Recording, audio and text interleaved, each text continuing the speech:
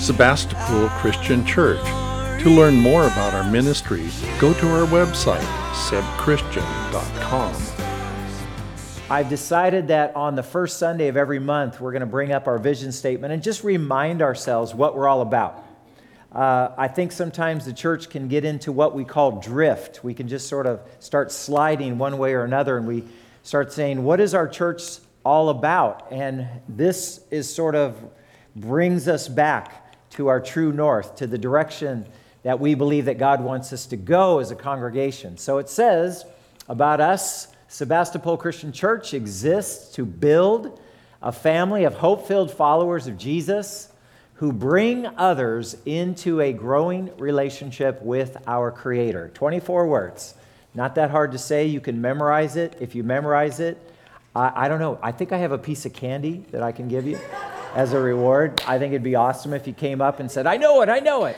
Just like people know Bible verses. Anyway, there's three things I just want to highlight about our mission statement. First of all, it says that we are a family.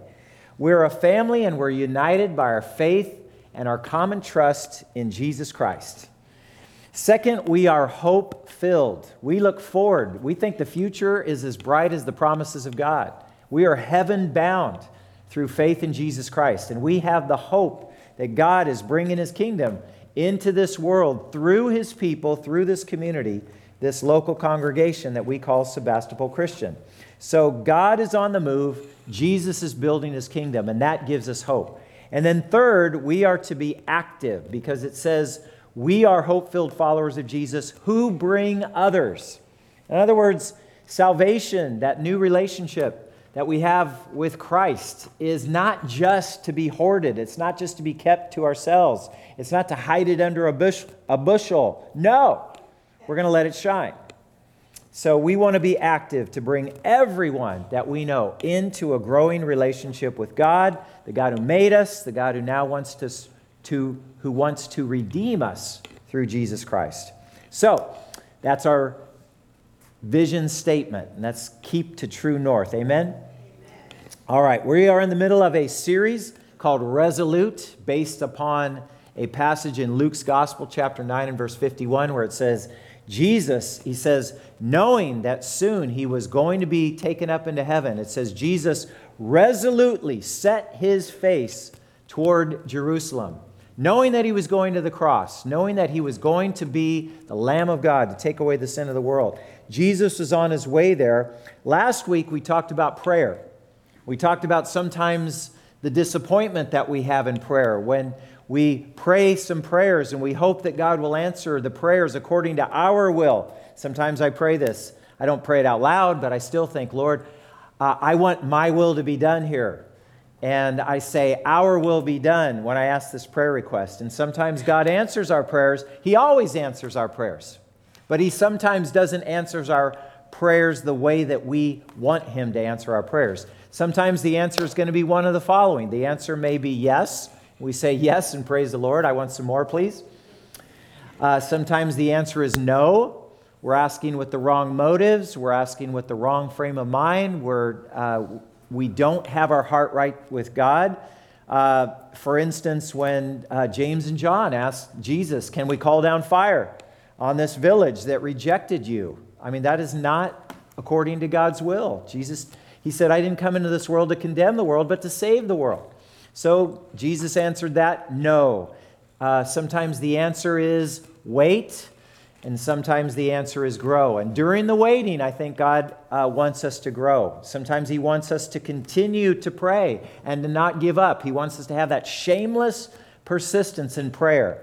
Like we saw that guy last week, where he wouldn't stop knocking on the door of his neighbor until his neighbor gave him what he was asking for to help his guest with the loaves of bread. So now we come to another passage in Scripture. We're coming to Luke chapter 11. We're going to be in verses 39 through 44. And we're going to be talking about some woes in Scripture. We're going to be talking about, it could be, if you want to personalize it, you can say, woe is you if. Woe is you if, or you can say, woe to the hypocrites. Let's go to God and ask His blessing on the message today. Heavenly Father, we look to you to be our teacher and our guide. We ask that your Holy Spirit be poured out and just come and take control of this congregation right now, this sanctuary dedicated as a house of prayer and worship to you. Lord, we pray that the Lord Jesus would be lifted up and draw all people to himself. Lord, we pray that whatever the words that are said, Lord, help us to learn them and understand them and take them to heart. Lord, help us to be changed, to be more like your Son as a result of being here today. So, Lord, we give this time to you now. Glorify your servant Jesus. In his name we pray. Amen. Amen. So do you know what a woe is in Scripture? Because I will tell you, it is not just a command to stop your horse. Did you like that one, Gene? All right. Anyway, one of the translations, for example, the New Living Translation for woe is how terrible it will be for you if. How terrible it will be for you if. This is not an easy passage of Scripture. I didn't choose it easily. It's not one of those feel-good messages. It's one of those messages that are supposed to rock us back on our heels and help us to take stock of ourselves and sort of say like one of those disciples next to Jesus, you know, when he says, one of you will betray me, and he says, Lord, is it I? Is it I? We don't want to be one of these people that Jesus is talking against. Jesus begins this passage in Luke's gospel, and he's going to lay out 6 woes where he just lays out the religious leaders and the scholars of his day, the people that are supposed to be leading the people of God toward a closer relationship with God. And he lays out 6 woes against them based upon a lunch meeting or a dinner meeting that he was having at the house of a Pharisee. So he begins his woes by responding to a Pharisee who was a religious leader of his day in the land of Israel. The Pharisee was surprised because he invites Jesus to this meal. Jesus sits down for the meal, and the Pharisee notices, and he says, hey, Jesus, you didn't wash your hands. You didn't do this ceremonial cleansing before the meal. You didn't sit down and do that. You're sort of breaking the rules here. And he doesn't say it, but he's thinking this because in the Pharisee's mind, when you washed your hands before the meal, you were washing away that which was unclean, that which when you went out into the world and you were contaminated by unclean things in the world, you needed to wash your hands before you had a meal. Now that is a command of the Pharisees. It wasn't in the law of God. It wasn't in the Torah or the law of Moses. It's something that the Pharisees added later on. And so Jesus, because it wasn't in the law of God, he just decided, I don't need to do that. But the Pharisee says, wait a minute, you're breaking a law. And by this point, the traditions of the Pharisees had become equivalent to the law of God. And so the Pharisee says, you're breaking a command. You're breaking a command that God gave to us. And so Jesus is going to respond to this. And it's interesting because he responds to the question about washing his hands, and then he just keeps on going. It's like he says, and I got some more things I want to say to you while we're talking about it. So it says this in verse 39. It says, then the Lord, talking about Jesus, because that's the way Luke referred to Jesus many times in the gospel in the book of Acts. It says, then the Lord said to him, now then, you Pharisees clean the outside of the cup and the dish, but inside you are full of greed and wickedness, you foolish people. Did not the one who made the outside make the inside also? But now, as for what is inside you, be generous to the poor, and everything will be clean for you. It reminds me when you go over to Mark's gospel in chapter 7, they were asking Jesus about eating and eating foods that were clean or unclean. And Jesus was even talking about food in this passage. And in Mark's gospel, Jesus said, listen to me, everyone, and understand this. Nothing outside a person can defile them by going into them. Rather, it is what comes out of a person that defiles them. Matthew's gospel later on, Jesus adds that, and he says it's out of the overflow of the heart that the mouth speaks. So we need to check more on what's inside of our heart coming out than we need to be worried about what's outside of our lives coming in. Jesus, being the sinless, spotless Son of God, you'd think he would think about walking around this earth and making sure, being the Holy Son of God, that he wouldn't be made unclean or that he wouldn't be contaminated by the things in this world that are unclean or by people in this world who are wicked and evil, that somehow he needed to stay away from those people because he might be contaminated by them. That was the attitude of the Pharisees. Jesus had a completely opposite attitude. Jesus is like Mr. Clean, and Jesus is not only like Mr. Clean, but instead of being contaminated by the rest of the world, Jesus is the one who everyone is around him and listens to him are made clean by him. He decontaminates the world instead of being contaminated by the world. Hallelujah. I love that about our Savior. He's not so much worried about saying, oh, you're going to make me dirty. It's Jesus is saying, come to me and I'll make you clean. To the Pharisees, and now he's talking about the poor too, because he says, but now as for what is inside you, be generous to the poor, and everything will be clean for you. Because to the Pharisees, talking about unclean again, the poor were poor because somehow they were being punished by God for some sin they had committed. And if the poor were poor because God was punishing them, then why should we help them? We're sort of getting in God's way of punishing them. In fact, that mentality is very active in the world today among almost 1 billion people who call themselves Hindu. Most of them live in the land of India. But they have this whole caste system based upon the idea of karma, based upon the idea of somewhere in a past life, you either lived well or you lived very badly, and you're either being rewarded by getting a higher life in the next life, or you're being punished by getting a lower life and more suffering. And so to the poor who are suffering, the Hindus would say, don't do anything to help those people because they got to work out their karma. They got to work out their punishment by God. And Jesus is saying, you don't have to have that attitude at all. You need to be clean on the outside and the inside, and you need to be generous to the poor. So the antidote to greed, because part of what makes us want to keep stuff for ourselves and not be generous to the poor is this idea of greed, of mine, just a little bit more, collect a little bit more, get all I can, and then can all that I get. You know, that's where greed steps in. And Jesus said, "You don't be greedy, don't be idolatrous, be generous to the poor." The antidote to being greedy is to be generous. So now Jesus says to this, so he's like saying, you need to clean the inside of the cup as well as the outside of the cup. So that's the first thing he starts off with. But now that Jesus is on a roll, he says, you know what? Now that I'm on the subject of being clean and unclean, and whether or not I follow your man-made religious regulations, I've got a few more things that I want to say to you Pharisees, to you religious leaders. So you know what? Brace yourselves, because here it comes. And so what Jesus says next are what we call the 6 woes of condemnation in Luke's gospel in chapter 11. Now remember, a woe it's not a good thing. You don't want God saying woe to you. You don't want those Revelation passages when it says woe because the judgments of God are coming. Woe means you're in big trouble with God. How terrible it will be for you. So the first woe is this.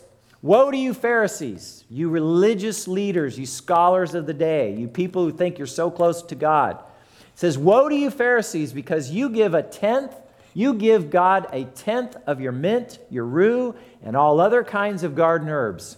You know, that's pretty awesome when you stop about it and say, these guys tithe everything. They give a tenth of their income to God. They even go out to their garden and they start looking through their parsley and their thyme and their basil, and they start going 1/10 to God, 1/10 to God, and they're separating it all out. And you're saying, these people are very religious and committed to God. And Jesus is saying, this is how religious you are, and yet look what you're not doing. You're getting down to the minutest detail of tithing whatever you have to God. But look what you are neglecting. You neglect justice and the love of God. You should have practiced the latter without leaving the former undone. So giving a tenth of everything of what we own, that's what the Bible calls tithing. It means a tenth. And the Pharisees, they were sticklers for tithing. They were very disciplined religiously when it came to tithing. And Jesus is saying, what I think he's saying here, it says, hey, it's good to give to God like that. But don't just give financially to God and then go and neglect the weightier matters of the law. Don't go out and have no love for people. Don't go out and let injustice have the day. It says, don't give money, but then have no love in your heart for any other people. So tithing is a good thing. Tithing blesses God. Tithing blesses other people. Tithing blesses you, but only really when it is done combined with love. So that's the first woe is about tithing. The second woe is this: woe to you Pharisees, because you love the most important seats in the synagogues. You know, I look around the church today, you would think the most important seats would be in the front row. But you know, you got to get here really late in order to have to sit in the front row in this church. Most people get here early so they can get a back row seat. I don't quite understand that. I don't really spit that much when I speak. But it's just the habit of this church. But thinking about banquets and parties and the seats of honor, you know, and who you're sitting next to, and this whole pecking order socially of the day. And the Pharisees were really into this. They were into who's who and who is not in the religious pecking order. And it says, you love the most important seats in the synagogues. You love the respectful greetings in the marketplaces. Oh, how they love to be honored in public. They wanted to be right next to the seats in the synagogue, right next to where the books of the Torah were kept. They love the perks of their position as religious leaders. But you know what their problem is? They didn't seem to love the main responsibility of their teaching positions. You're supposed to be religious teachers. Your job is to teach God's word to God's people. Your job is to live out a godly life as an example to the rest of the people of God. And they didn't seem to really want to humble themselves and serve and teach the people so much as they wanted the people to honor them. So beware of that. Like, I want to be honored by everybody instead of I want to serve and do God's will to help other people. That attitude is wrong. So that's the second woe. Let's go on to the third woe. Woe to you, verse 44. Woe to you, because you're like unmarked graves, which people walk over without even knowing it. Now, you got to know something about the Jewish culture here. Having a grave where a dead person was, that was considered very unclean. And nobody who was considered religiously clean or pure could go around that. And Jesus is saying, look, you guys are walking around like you're unmarked graves. Whoever's coming in contact with you, they're getting unclean. You think you're avoiding everything else unclean, but your attitude, you are making yourselves like unmarked graves. You are becoming unclean to everyone around them. They're making them unclean with their influence. So that's woe number 3. Let's go to woe number 4. Jesus replied to them, and you experts in the law, woe to you, because you load people down with burdens they can hardly carry, and you yourselves will not lift one finger to help them. Can you imagine the responsibility of the religious teachers of the day? They were supposed to teach God's word to God's people. They were supposed to model a godly life for God's people. Like Paul would say, therefore imitate me as I imitate Christ, right? That's the role of the religious leader in the society.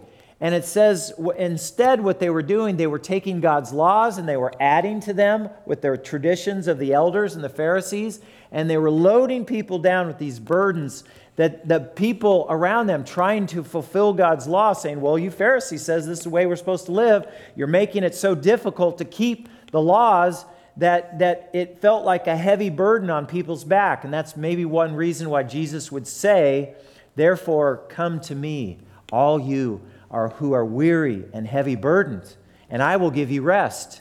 Because they felt that weight of the law and the traditions of the elders and the Pharisees. They felt it on their shoulders, and they couldn't carry it anymore. And he says, and here's the worst part about it. You're laying all that burden on everybody else, and you're not even willing to lift a finger to help them carry that burden. Now that's sad. Making God's word so complicated, making it so difficult to keep that it's like nobody around can keep them, and then you beat them over the head for not being able to keep the commands of God. That's not what Jesus wanted the religious leaders of the day to do, is to make God's word so convoluted or so complicated that God's people couldn't even understand. You know, one of the reasons why I believe Dr. Billy Graham, who's died just recently and went to heaven, and they had a funeral for him on Friday. One of the reasons why I think Dr. Billy Graham was so amazingly powerfully used by God in his generation was that he spoke the gospel message, and he made it clear. He made it simple. He made it understandable. People listening who didn't even know much about the Bible, they could understand what God wanted from their life based upon the message that Dr. Billy Graham was saying. It's awesome about him. In fact, Dr. Albert Mohler, I was reading a tribute that he wrote. He's a president of a seminary. I was reading this week a fitting tribute that he gave to Billy Graham, and he said at one point that Billy Graham's task wasn't mass evangelism. Billy Graham said, my task is personal evangelism on a mass scale. And that's why people could be sitting in the audience with Billy Graham, and he could be talking to thousands of people. Like I watched this one video. He was at Yankee Stadium in 1957, and 100,000 people came from New York City to see Dr. Billy Graham in Yankee Stadium. And when he spoke, it was as if he was talking to an individual, 100,000 people at a time. Now, I don't know if you got a chance to see this. I tweeted this out. I said, don't miss this. I'm watching it right now. Anybody get to a TV if you can and watch the funeral for Dr. Billy Graham. Did anybody get a chance to see that funeral? It was pretty amazing. They say that the best preacher in the family of all Billy Graham's 5 kids is his daughter, Ann Graham Lotz. And Ann Graham Lotz had some amazing words to say in tribute to her father, Dr. Billy Graham. In fact, we brought him this morning. I want you to listen. When I was a girl growing up, Mother led us in family devotions every day. She read the Bible and she prayed, and that was that. When Daddy was home, he led in family devotions. He read the Bible, but he didn't just read it. My daddy would stop and make a comment, he would ask a question, and we would discuss the scriptures. So my mother taught me by her example to love reading my Bible every day. And my daddy taught me by his example to think about what I was reading. So about 10 years ago, 11 years ago, when my mother went to heaven, my daddy started asking me to read him the Bible. And at first it was very intimidating, and then it became such a joy. And there were times when I would sit in front of my daddy. He was hard of hearing, so I would sit in front of him knee to knee, and he would ask me to give him a full 60-minute message. And he never took his eyes off my face. Once in a while he would interrupt me and he would ask a question or we would discuss it. But he loved to hear God's word.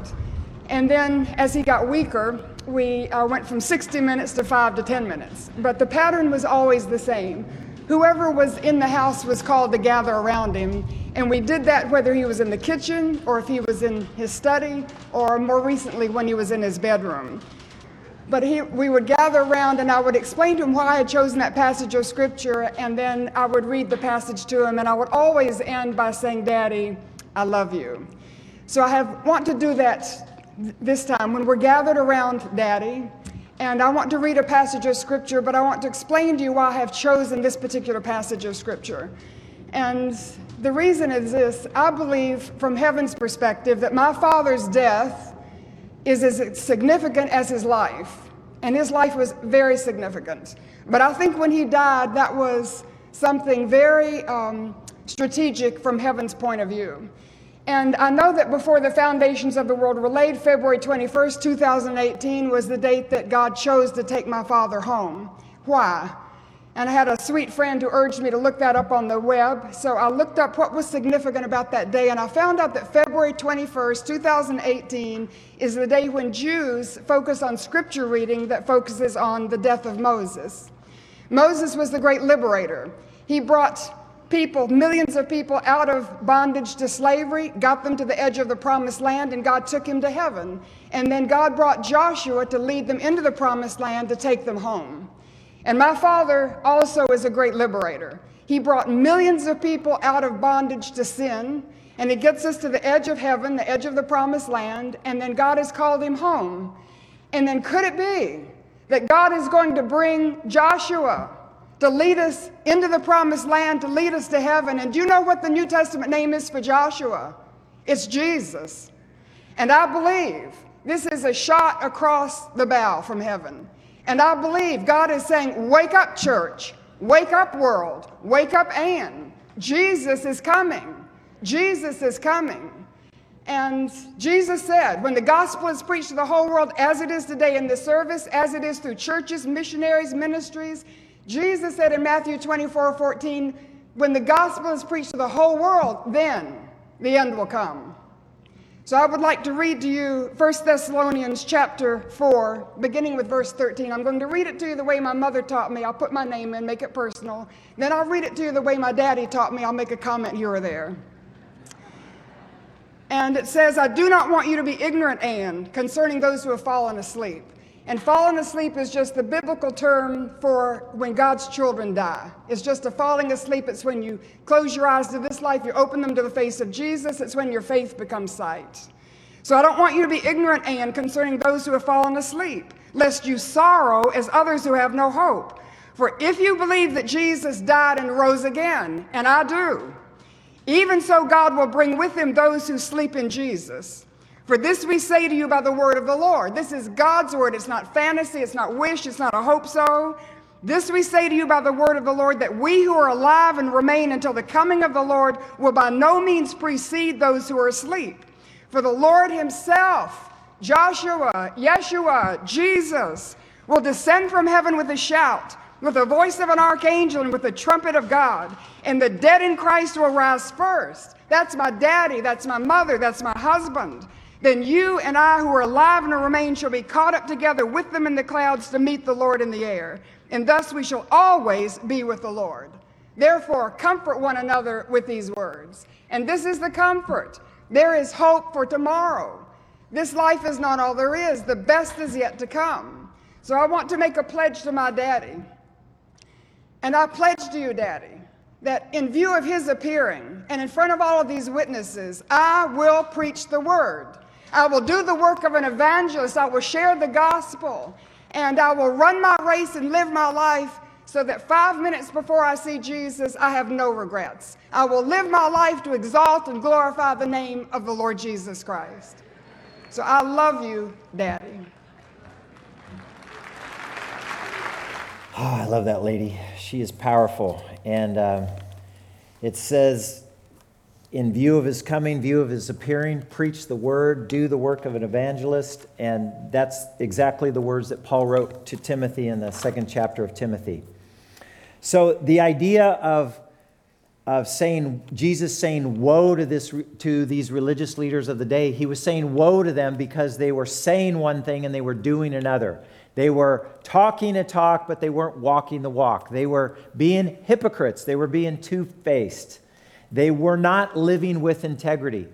So if there's anything that I get out of this message, if you say Jesus is resolutely setting his face for Jerusalem, he's also resolutely telling everybody, beginning with the religious leaders in a severe rebuke, but telling us all even today is to say, if you don't want the woe is you if, woe against the hypocrites. If you don't want that woe to apply to you, then let's do our best to live a life of integrity.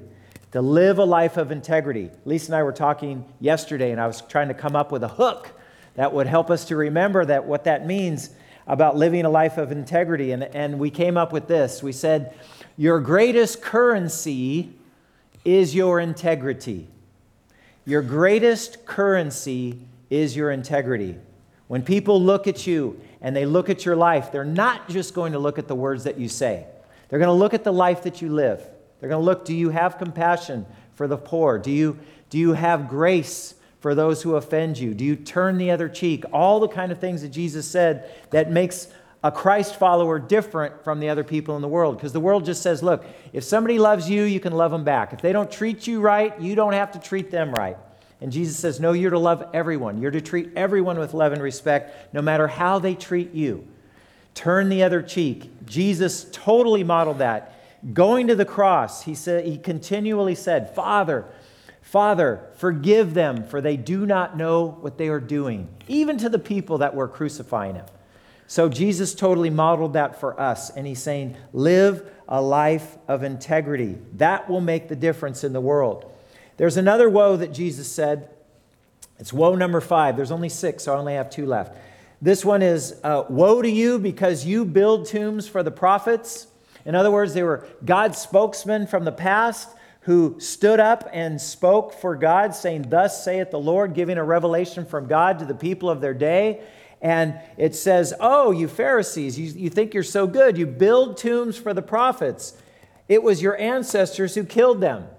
And so you testify that you approve of what your ancestors did. They killed the prophets and you build their tombs. Because of this, God in his wisdom said, I will send them prophets and apostles, some of whom they will kill and others they will persecute. I think Jesus was even prophesying right there, because he was going to say, when I die and am raised from the dead and I go to heaven and I'm ascended into heaven, I'm telling my followers to go back to Jerusalem to pray for the coming of the Holy Spirit. And when the Holy Spirit comes, they will be my witnesses to the rest of the world. They will go out like apostles and prophets and evangelists throughout the entire world, and they will not always get a friendly reception. Some of them, you, talking about the religious leaders in Israel of the day, some of them you will kill, and others they will persecute. And you can read in the book of Acts, for example, Acts chapter 12, the first apostle to be martyred was James. The first Christian to be martyred was Stephen, being stoned there in Jerusalem to death because he stood up for Jesus against the religious leaders of his day. So it's like most of the Jewish leaders throughout the history of the Old Testament, I'm sorry, they don't have a great track record. They hated God's prophets and messengers. They hated being called out and told to repent and humble themselves and change their ways. And this generation in Jesus' day, he's saying, you're going to be held even more responsible for your guilt than anyone else. Why? Because in Jesus' day, they weren't just rejecting a human prophet. They were rejecting God himself. They were rejecting God's anointed Messiah come to speak to them the words of life, and they rejected him and his message. And they would be guilty of murdering the Messiah and facing the terrible judgment of God. And oh, how they did in 70 AD when the Roman army came and destroyed the temple, destroyed the city of Jerusalem, broke down its walls. 500,000 Jews died, and another 100,000 were led into slavery. It was a terrible time of God's judgment on Israel at the time. Finally, the last woe, Jesus says this, woe to you experts in the law, because you have taken away the key of knowledge. You yourselves have not entered, and you've hindered those who were trying to enter. They were obscuring the message of God's revelation with their unnecessary rules and traditions. Hearing the good news is the key of knowledge. The fear of the Lord is the beginning of wisdom. The fear of the Lord is the beginning of knowledge. Faith comes by hearing. Hearing comes by the word of Christ. And these Pharisees were saying, hey, don't believe Jesus. Even when he does his miracles, he doesn't do them by the power of God. He does the miracles by the power of Satan. So they were obscuring the message. Jesus was the door. He was the way, the truth, and the life. And the Pharisees were trying to turn God's people away from their own Messiah. And Jesus said it's going to be a terrible judgment for you if you do not turn around. It's terrible judgment for you if you point somebody away from the only means of salvation, from being saved through faith in Jesus Christ. Jesus was resolute. He was calling out the hypocrites. He was calling out the frauds of his day. Why? Because he wants you and me to live lives of integrity, to not be hypocrites, not to be two-faced. You know, this week especially, I've read lots, I've watched lots of tributes toward Dr. Billy Graham, toward his life and ministry. And the one common factor that almost everyone mentions, hands down, is when they meet Billy Graham in person. When they see him face to face, he is the same Billy Graham as the Billy Graham that stands up in these great pulpits, in these stadiums, in these auditoriums, speaking to over 200 million people live in his lifetime, preaching the good news of Jesus Christ. And they said he's just as God-honoring at home as he was in the stadiums. John Maxwell says this. He says, when I die, what I hope is the people who knew me the best are the ones who love me the most. Now, you can't have that goal in life. You cannot ever fulfill that goal in life if you do not live a life of integrity. So Jesus is telling us, be resolute and live a life of integrity. Now, how do we do that? How do you go and be less of a hypocrite? Number one, this is in your bulletin. This is a fill in the blank. Number one, always remember that you and I, we never get past this level. We never, no matter how godly we become, we never get past this. That you are always a sinner saved by grace. How can you be less of a hypocrite? Work with God to build your own integrity. Lord, show me the dark places in my life. Show me the places where I'm a two-faced. Show me the places where I'm a fraud. Show me the places where I'm trying to impress other people, but I'm really not that way at all. Show me, Lord, help me to build my own integrity. Refuse to compare yourself with others. We're going to look at a parable later on in this Resolute series where this religious leader is praying to God, and he's talking about how great he is before God, talking about his own righteousness before God, and he says, oh yeah, and by the way, I'm way better than that guy over there, right?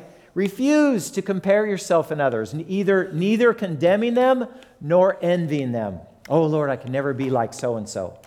Why not? They have the same access to God as you do. You have the same ability to commit your ways to God's ways as they do, right? So don't compare yourself to others. And then finally, what God wants us to do is what Billy Graham did his entire life. Point everyone to our common hope of forgiveness in Jesus' day. Now, I wish I could say that the Pharisees heard these 6 major rebukes given to them by Jesus. I wish I could say that the Pharisees says, wow, Jesus, you're right. We are such a fraud. We are so two-faced. We are so hypocritical. We need to change. Would you help us to change? I believe some of the Pharisees of Jesus' day did, as we read later on in the book of Acts, but most of them did nothing more than this. They hardened their hearts. They turned away from Jesus. And instead of listening to his truth and his message, they tried to kill the messenger. And so they began to oppose him fiercely. They began to besiege him with questions, waiting to catch him in something he might say. And ultimately, they condemned him to death, to die a death on the cross. I don't know where you are in your spiritual journey today.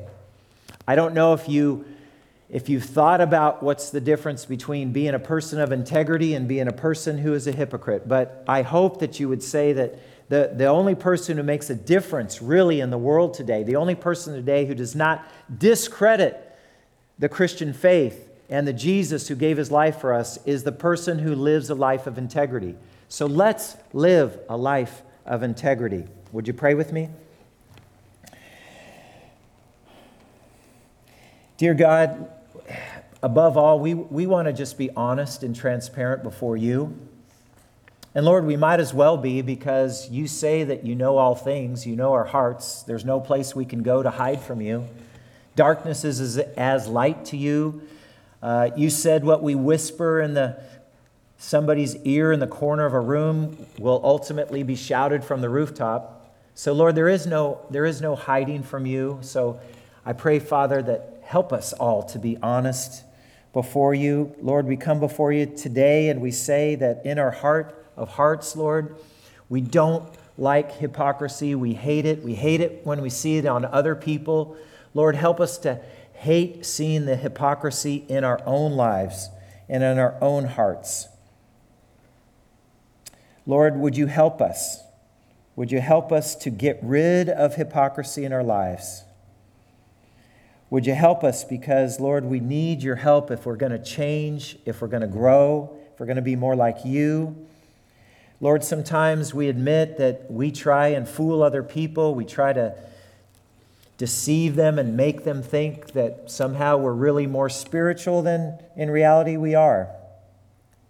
Lord, we know we can never fool you. So, Lord, please search our hearts. Lord, may the May the words of our mouth, may the meditations of our heart be pleasing in your sight, and may you help us live lives of integrity so that when we do speak of you, people would be willing to listen because they see this congruency, they see this matching between what we say and how we live. May you be glorified and lifted up and draw all people to yourself. In Jesus' name we pray. Amen.